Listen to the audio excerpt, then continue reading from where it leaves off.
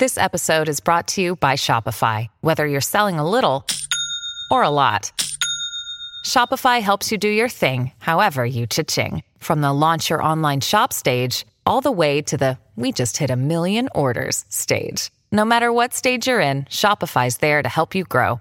Sign up for a $1 per month trial period at shopify.com/special offer, all lowercase. That's shopify.com/special offer. Hello, everybody. This is Marshall Poe. I'm the editor of the New Books Network. NBN listeners like to read books and buy them. So we thought we'd tell you that right now, our friends at Princeton University Press are having a remarkable site-wide sale. You can get 50% off books, including ebooks and audiobooks, with the code 50, F-I-F-T-Y, at checkout until May 31. You can save some real money on Princeton University Press books. I encourage you to go there and check it out. Welcome to the New Books Network. Hi, my name's Aaron Weinacht, and I am here with the Russian and Eurasian Studies section of the New Books Network. And our guest here today is Vanessa Rampton, who has written a book recently entitled Liberal Ideas in Tsarist Russia. And so that book is covering from the mid and late 1700s, really, until the Russian Revolution in the early 20th century. So thank you for being with us here today, Vanessa. My pleasure. First off, I wanted to ask you kind of for some background, like how did you get interested in this topic? What were the things that led you to write a book on this particular subject matter? Yeah, sure.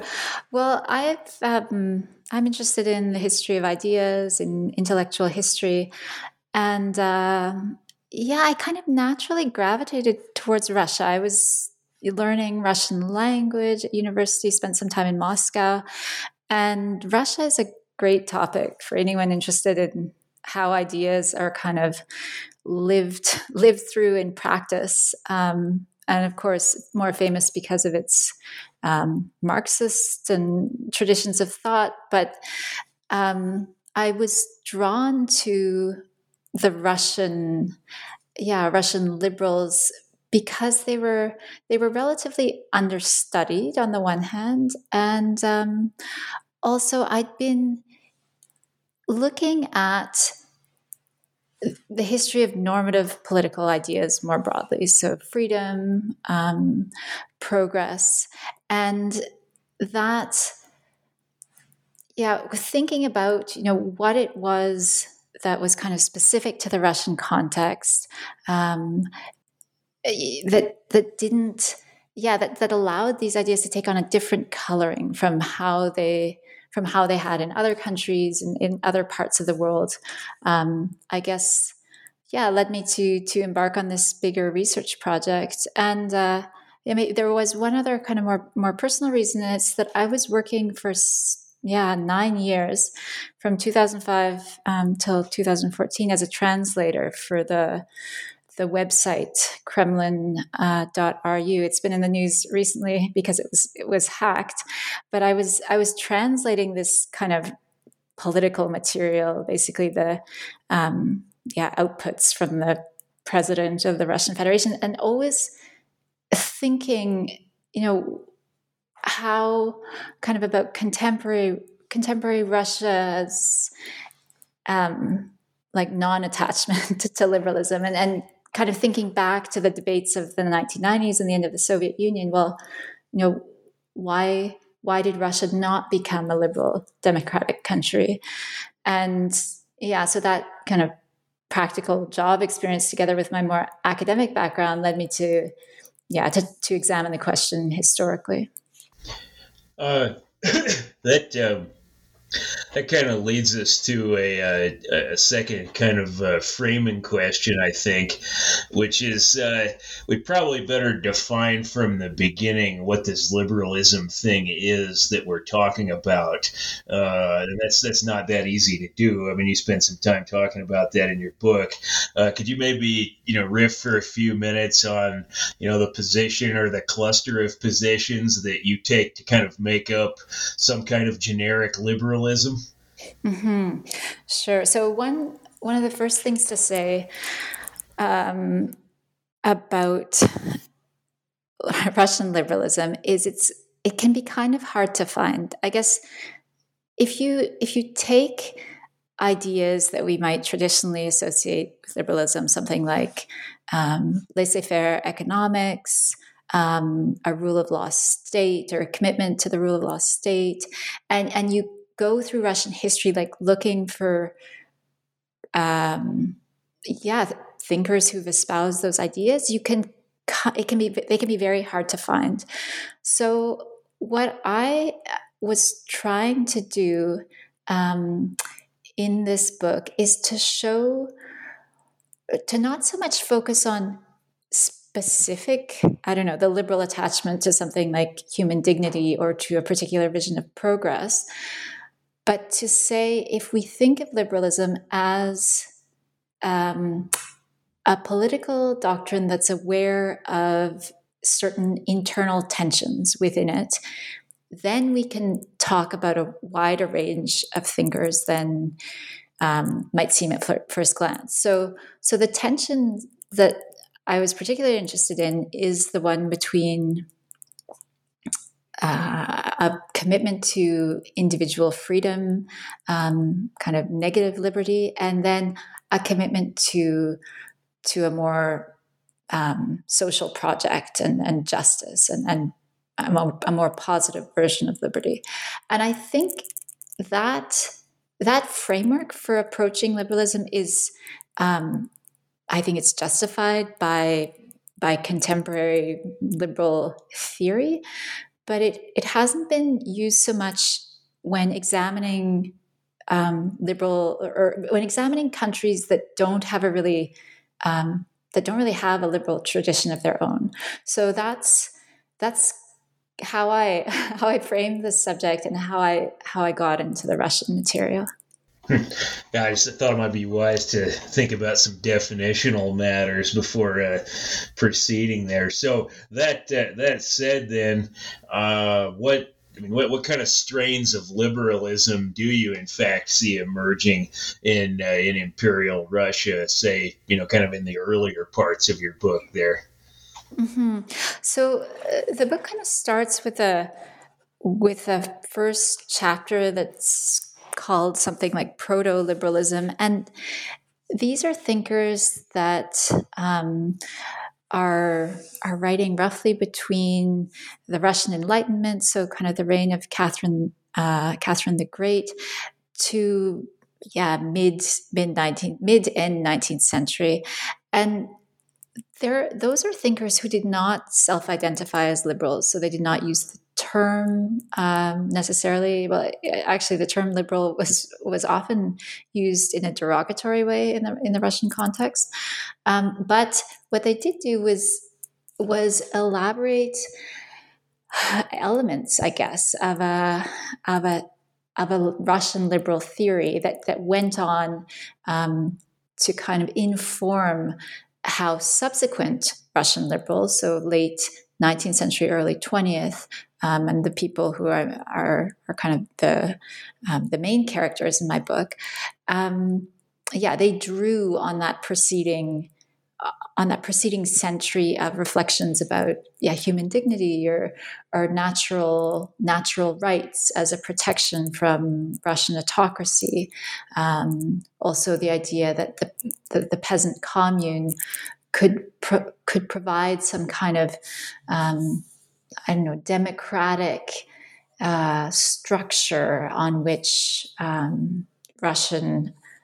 new Russian political system could build. So that's all found in the early part of the book, and then I concentrate on two main strands of Russian liberalism. So one is, I call it neo-idealist liberalism. So very inspired by idealism, by Kantian philosophy, by German idealism. And then another strand, which is usually associated with more empiricist and positivist thought. So they're the intellectual heroes of these empiricist positivist liberals were more people like John Stuart Mill, Auguste Comte. And those two strands of thought were, I mean, the people who developed them, they often came to similar institutional conclusions or similar. They had, they cooperated together within the liberal movement when it became active at the beginning of the 20th century, but they had very different philosophies and kind of very different epistemologies, understandings of what freedom meant and what were the ramifications thereof. Could you maybe give who are a couple of thinkers who would be good specific examples of both sides? Maybe kind of flesh out two particular characters.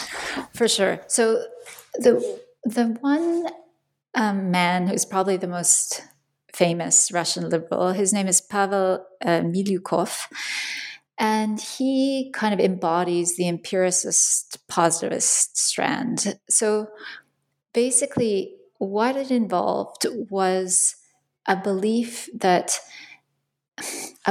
Russia was developing. It was kind of proceeding, its development was proceeding in some way in accordance with laws of history. I don't want to make it too deterministic because he was interested in empirical material as well, and he was not overly dogmatic, but there was this real sense of civilizational advance, in quotes, something like that was driving Russian liberals and Russian liberalism forward. And this was quite an optimistic strand, and many political actors subscribed to this. It's really a positivistic worldview, which held that freedom was something that came when society became really complex, and that's when liberal democracy was necessary, and they saw this as almost technical. Milyukov says there's nothing more national about a constitution than there is about electricity or printing press. He saw it as just something that was spreading around the globe. And then the other strand of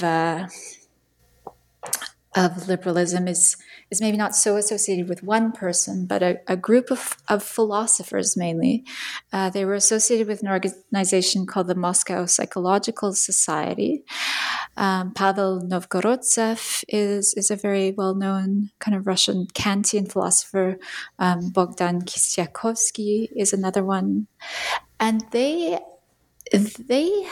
drew on Kantian thought to kind of ground their visions of freedom. So basically, for someone like Novgorodtsev, the existence of moral freedom and of dignity were justifications of a rule of law state and a liberal political order. And these new idealists, they were also very they were much more attuned to the kind of the philosophical underpinnings of their theory. Like, they really wrote these philosophical tracts justifying their own variant of Russian liberalism. And I guess the positivist thinkers were a little bit more on the actor side, and the academic works they published were more almost in the realm of comparative history, trying to show how Russia, Russia's development was proceeding in relation to these other countries. Your description of Milyukov there reminds me a lot, actually, of a description of, say, somebody like Alexander Herzen. So I guess I'm wondering, Herzen, of course, is usually grouped with the socialists. But I don't know. Is there a useful comparison to be made there? So definitely Milyukov admired Herzen a lot, and in general, in terms of the intellectual lineage, as you just said, Herzen was kind of claimed by the more radical democratic traditions as a precursor, but he was also claimed by people like Milyukov as a precursor for Russian liberalism. And Milyukov, for many years, particularly early on, before 1905, he became very influential in the liberation movement, which went on to become the liberal movement. But he had this policy which he called "no enemies on the left." So it basically meant he would cooperate with any kind of socialist, revolutionary thinker. He really saw them as working towards a very similar goal. It didn't matter that many Russian social democrats were themselves not very eager to cooperate with the Russian liberals, but he saw himself as on this, as having as being able to bring a very socialistic liberalism to Russia. At one point he said, and this was, I believe, addressed at an American audience, he said, our liberal party is to the left of any other European groups analogous to us. So he really kind of claimed that radical heritage too for Russian liberalism. His views changed as he after 1905 and as he got older, but certainly in that early period there was a lot of blurring between these different strands of thinking. Something that's really stood out to me over the years is just this is with regard to you bringing up the peasant commune earlier. Something that's always stood out is really just how deeply a lot of the radicals misunderstood how the peasant commune actually worked. And they read Hoxhausen instead of looking out their back doors. And I guess I was wondering, since you brought that subject up, I mean, do you get the sense that anybody on the more kind of liberal end of the political spectrum, did anybody there actually understand how the Russian peasant commune worked better than the more radical thinkers did? Or do you think they were just as in the dark about that as everyone else seems to have been?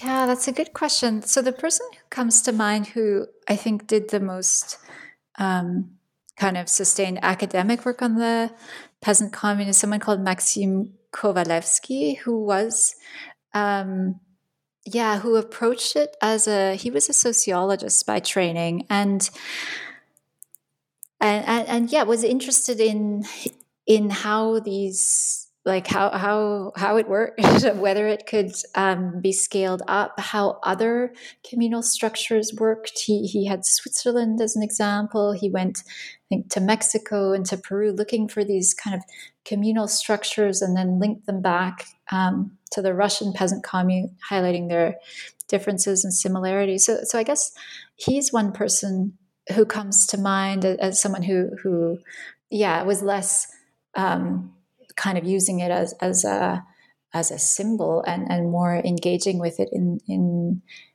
its details. There was also, I mean, as you know, like this, some Slavophile thinkers also were really idealizing, these aspects of peasant life, and this was mocked by the liberals who saw themselves as kind of more pragmatic, I guess, not wanting to go back in time, but wanting to use the past in a modernizing way.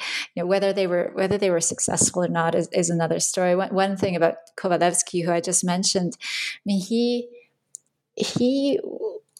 was on the positive side of things, so he really understood Russian liberalism as kind of a step, in a way, a necessary step of its historical development. But he was also aware of the fact that there was much that was good and worth holding on to in the peasant commune. So he was had this kind of paradox in that he had to try to reconcile, this desire to move forward and then this desire to hang on to the old. So it sounds to me like then there really isn't, Russian liberalism is varied enough that you don't really see one kind of central position on the peasant commune. Would that be accurate?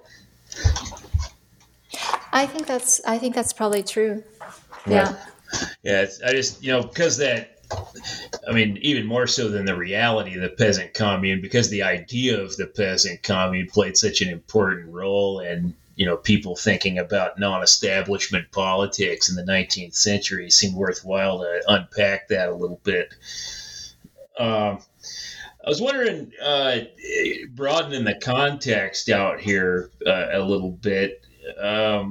So you kind of alluded to this at the beginning that liberalism in, say, Western Europe or liberalism in Russia, I mean, those things arise in two pretty radically different contexts. So I thought maybe it might be useful to see, like, how do those different contexts result in different ideas about the same word? So like say the concept of rights, like what is when Russian liberals talk about the idea of natural rights, like how does their meaning similar and different to when, say, somebody like John Stuart Mill talks about rights, and how does the background kind of context play into those similarities and differences?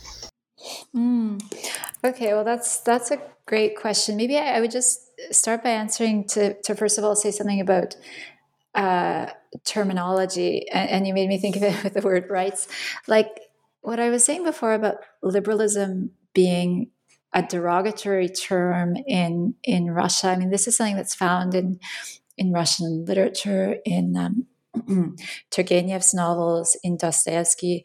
So I think it's Yevgeny Bazarov, so the character, Turgenev's character, who says, yeah, a liberal is a useless person attached to nonsensical words like rights and progress and principles. So really, basically saying that liberals are hypocrites. they're intellectuals who are detached from Russian reality. You remember the beginning of Dostoevsky's novel Devils, where he's making fun of Stepan Trofimovich for exactly the same kinds of things. Exactly. Man, that section is hilarious. Yeah, this is how. This was why it was very at the terminology, the level of terminology.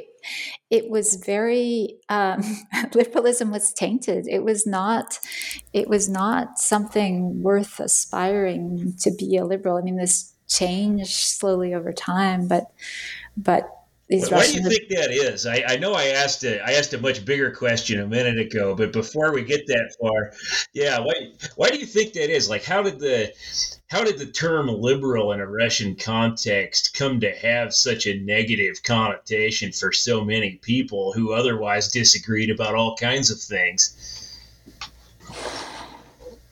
Yeah.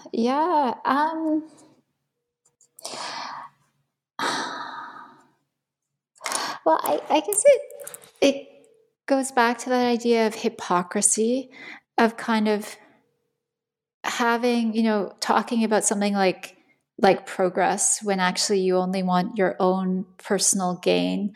And if you think back to those characters in Dostoevsky who are criticized for being liberals, like often they're very well off, they're landowners, their life is very comfortable, and so when they talk about progress and the need for more freedom, it's seen as first of all something foreign and imported, and second of all something that it seems like a halfway measure, I guess, as opposed to the more, as opposed to a more kind of radical stance that one could take more on the side of social justice. There was only one Russian kind of well-known Russian thinker who liked to apply that label to himself. That was Boris Chicherin. He was also kind of late 19th century. But but yeah, and even as you kind of go through Russian intellectual history looking for proto-liberals, it remains a problem that they all reject this term. That it changes, I think, towards the end of the century. So the liberation movement, so liberation being освобождение, is simultaneously at times referred to as the liberal movement. And I think it happens with an eye to what's happening in other countries, and this sense of the need to translate developments in Russia to a more international audience, and also to claim a place, kind of a historical place for Russia in the liberal development, the laws of history. So that's kind of just a little bit of reflection on why that negativity was. Perhaps there are other reasons as well. I wonder, your response there makes me then wonder if it couldn't be because Russian thinkers perceive that Russia's particular kinds of problems are comparatively so much more severe elsewhere than they are elsewhere, that somehow liberalism just isn't quite up to snuff. That maybe it works for other people, but it won't address our problems. I wonder if that might not play a role here as well. Yeah, and that kind of comes back to the big question you asked me earlier in terms of the, what was it about Western European liberalism that was seen as applicable or not applicable in Russia. I think that, Russians, I think they were very aware that there was no kind of ready-made liberal solution to Russia's problems at the time. There was no blueprint or recipe for how to pass from an autocratic state to a kind of liberal / democratic one. It just didn't exist, and they knew that. And so, looking at Western liberal theory, they felt justified in being very eclectic in the elements they took and how they and kind of shaping theory to apply it to Russian reality.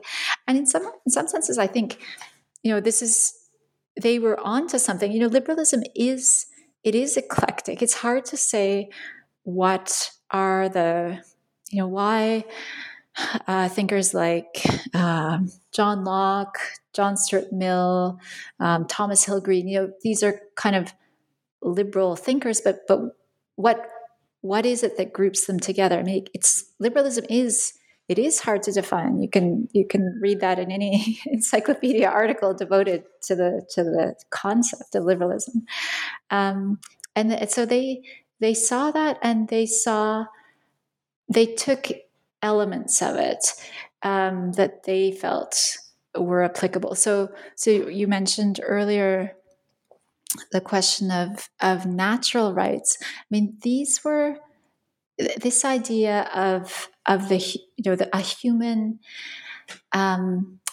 person as benefiting from certain kind of natural inalienable rights was for them an important element in their reformist philosophies and kind of their opposition to autocracy. And sometimes the elements they chose were designed in the context of censorship and at a time where it was very hard to articulate like a political platform that directly challenged the autocracy. They honed in on specific elements and to say, okay, this, human beings deserve protection from a state. And of course, it is a political statement, but it was a way by developing what that meant then philosophically, and kind of blending Western theories with Russian thinkers. They were able to, for a long time, kind of keep their work a little bit in the realm of the academic and develop a kind of a philosophical underpinnings for what after 1905 became more about practice, because that's the time when Russian liberals were really more involved in politics, and the men that I've been speaking about so far, like Pavel Milyukov or Novgorodtsev, they had been academics previously, or some of the people I discussed in the book. One was a lawyer. They at that time stopped their academic work and really became more involved in practical politics. Well, maybe since you bring that up, maybe we ought to kind of move forward in time here then and look at what happens in and around 1905. I mean, in your view, I mean, what things do large numbers of people find appealing in liberalism? What kinds of things account for its failure to become more appealing than the alternatives? Yeah, well, so just to put it in context, so 1905, the Tsar had kind of given a concession and allowed an elected legislature in the form of the Duma to take place. So that was the October Manifesto of 1905, and then the Duma convened in 1906. And there, the liberals had been, I don't know if they'd exactly been waiting for something like that, but certainly they were at the time very well organized in terms of conveying their message, encouraging people to vote. So this is. In the very first Duma of the Russian Federation, liberals were well represented. So that's, I guess, the time of their heyday, as it was the time of their greatest appeal, because when the Duma went on to be resolved, it only lasted several months. It was dissolved by the Tsar in June, I believe. Then the Russian liberals tried to call for civil disobedience in the light of what they saw as this illegal action of the Tsar. And then they realized, they didn't have popular support. No one was really interested in their calls for disobedience. So and then they had to face up to the fact that initial kind of euphoria or at least optimism it didn't really continue. And so why is that? I mean, one thing they really struggled with was that liberals tried to position themselves as not kind of class specific. They called themselves like nadklassove, like above class, and to try to appeal to all different classes. And this was, these were intellectuals. I mean, they were actually from a very small segment of Russian society, and they had similar backgrounds. They kind of came often from professions, doctors, lawyers, but they struggled to seem credible to larger segments of the population. One other thing, maybe particularity about Russia, was that there was not at the time a very strong kind of urban bourgeoisie who, might have supported liberalism had it existed, as we've seen it, as we've seen in other countries. But that condition did not really exist. So they were always kind of well organized, politically extremely articulate. They developed a sophisticated kind of philosophical apparatus for defending their ideas, but struggled to to ever get something like broad popular support.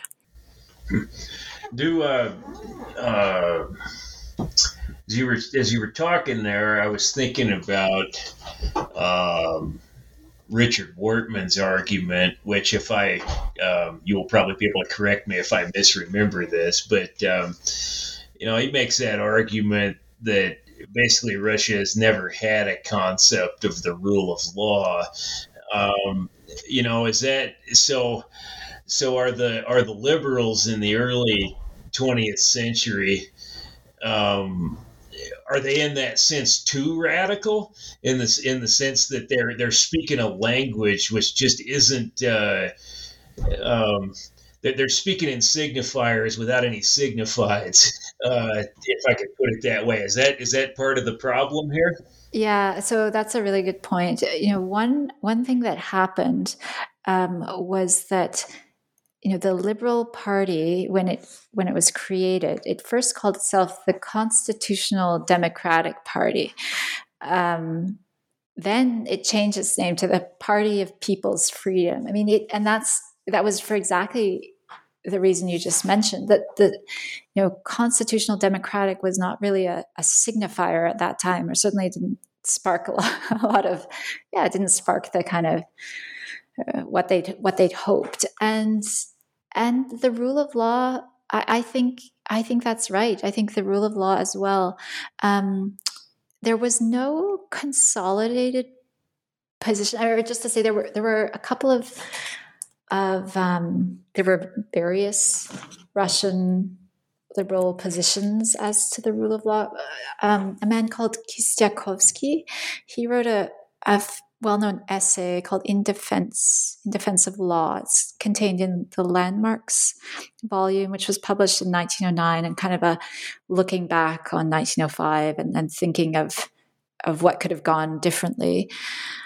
But he was one person who took this question quite seriously and saw law itself as having a kind of a stabilizing factor and also a very educational factor. Is able to, once the rule of law existed, then he thought things could move quite quickly, or it would help individual persons to develop their civic conscience.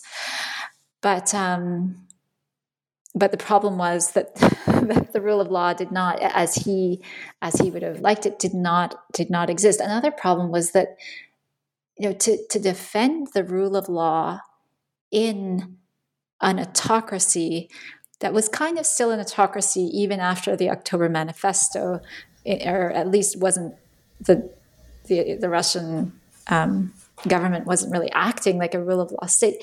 It kind of a de facto versus de jure scenario.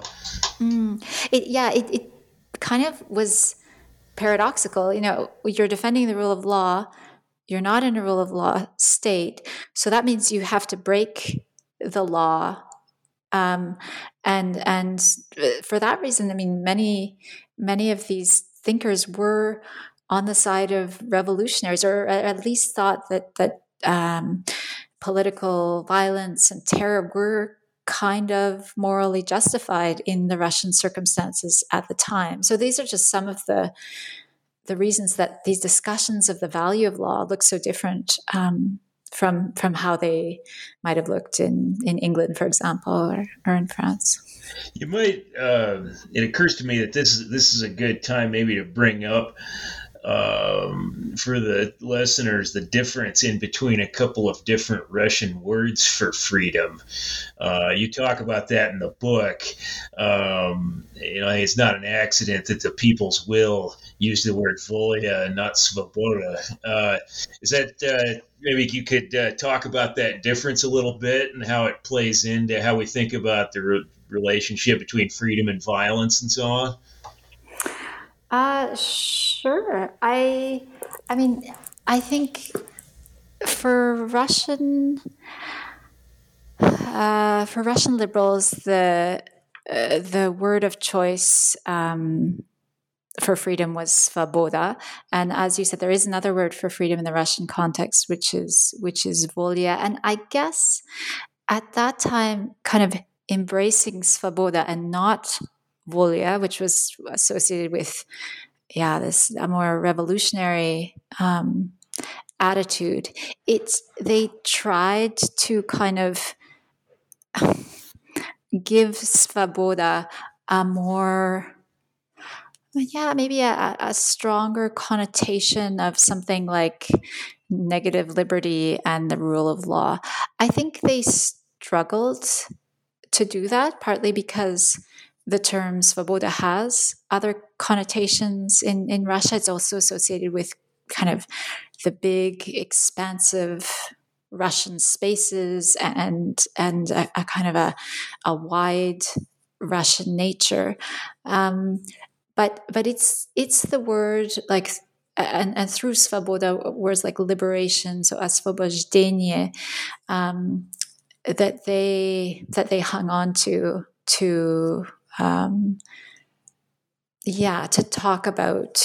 talk about freedom. No, I thought since most people listening aren't going to necessarily be familiar with Russian, I thought that would be an interesting point.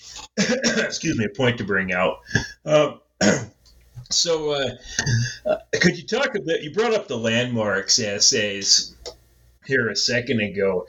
Could you talk a bit more about if we look at that collection of essays as kind of a post-mortem on what happened in 1905? Like, what are the range of opinions in there? Where is liberalism at as of the 1909 when those essays were published?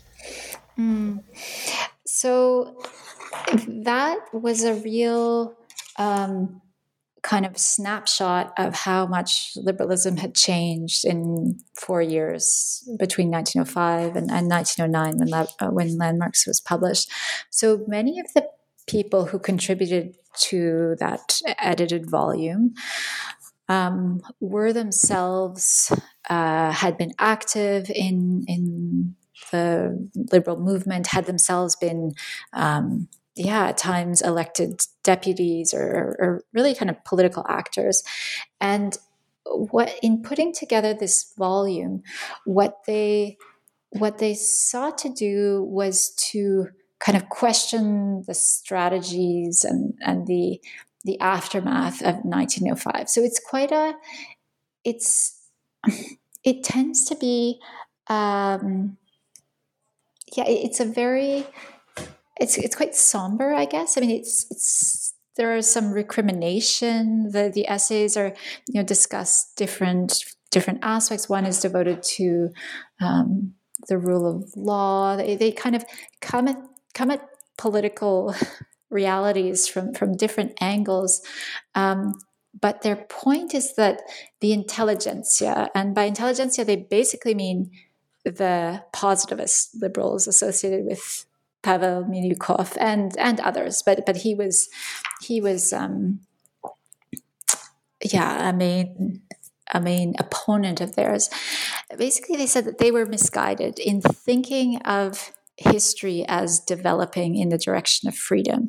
So they sought at that time to kind of question the wisdom of a revolution to achieve political change. They place a lot more emphasis on internal reflection within persons as a way of kind of self-education and advocated that as a way of moving society forward. And Landmarks triggered its own reaction within liberal circles. I mean, there were a number of kind of anti-Landmarks books that were then published, again, often with essays from multiple contributors. And their argument was to say, well, Landmarks authors are totally reactionary. They're calling for, they want us to think about morals when actually we should be thinking about politics and constitutions.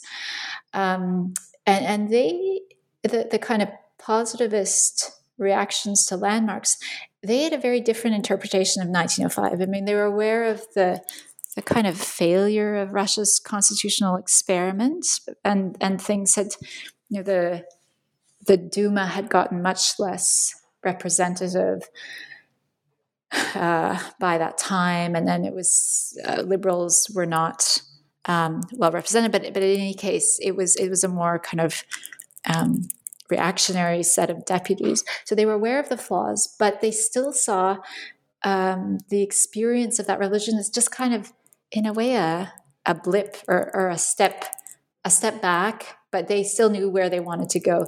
And landmarks questioned that and said, well, how are we really sure that what we previously thought still holds in the light of what we know now after having lived through this traumatic collective experience?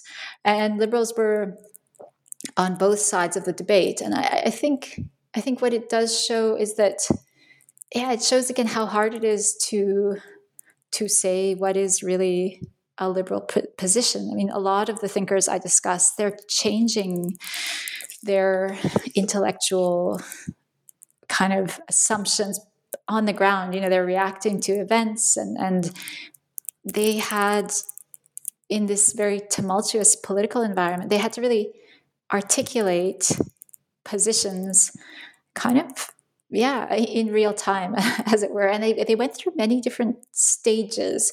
Someone I haven't mentioned until now, but whose name is Peter Struve, he had a very kind of wide-ranging intellectual trajectory, in that he started as a Marxist, kind of changed to become a neo-idealist liberal, and then around 1909 went on to become a very nationalistic, chauvinistic thinker. And it's so while he fits with the story of Russian liberalism, he also shows that it's incredibly hard to find anything like a pure Russian liberal, or any one liberal, in quotes, answer to the questions or the dilemmas that they were facing at the time. Well, since you bring up chauvinistic nationalism, listeners are probably wondering if we were ever going to get around to this. But since, for all of you listening, since Vanessa and I set this interview up about 6 or 8 months ago, obviously a number of important things have happened in the neck of the woods we're discussing. And I think we can also observe with some confidence that the kind of political culture Russia has something to do with what's going on in Russia and the Ukraine as of what is today, March the 17th of 2022. So I was wondering, without asking you to make any predictions of any kind, could you talk for a minute about how you see the material in your book on the history of Russian liberalism as being relevant to our present moment here, as far as what kind of political culture Russia has? Yeah. Well, there are a couple of things to say. So thanks for not making me give a prediction. No, I don't do those either. I eschew predictions. Yeah, and one thing the material in the book does show is that it would be unwise to make predictions. There are a number of very poignant quotes that the Russian liberals, the heroes of my book, they made around 1915, 1916, where they kind of convey this optimism because they believed in historical laws, and they thought, Russia was on its way to becoming a liberal country. They believed this really strongly. And of course, 1917 is the end of the story, and these people, I think virtually all of them, finished their life in immigration. But it just kind of showed to me the extent to which predictions are likely to be wrong. I guess I would say as a historian, I think we tend to see differences rather than similarities between historical situations, as things were then and as they are now. We have Russian liberals were operating in conditions of censorship, of repression. There were also some wars were very unpopular. The war against Japan in 1904, 1905 was seen as the Tsar's war, and this directly influenced the revolution of 1905, and then the Russian regime's willingness at the beginning of the 20th century to at times use violence against its own population. These were also things that effectively made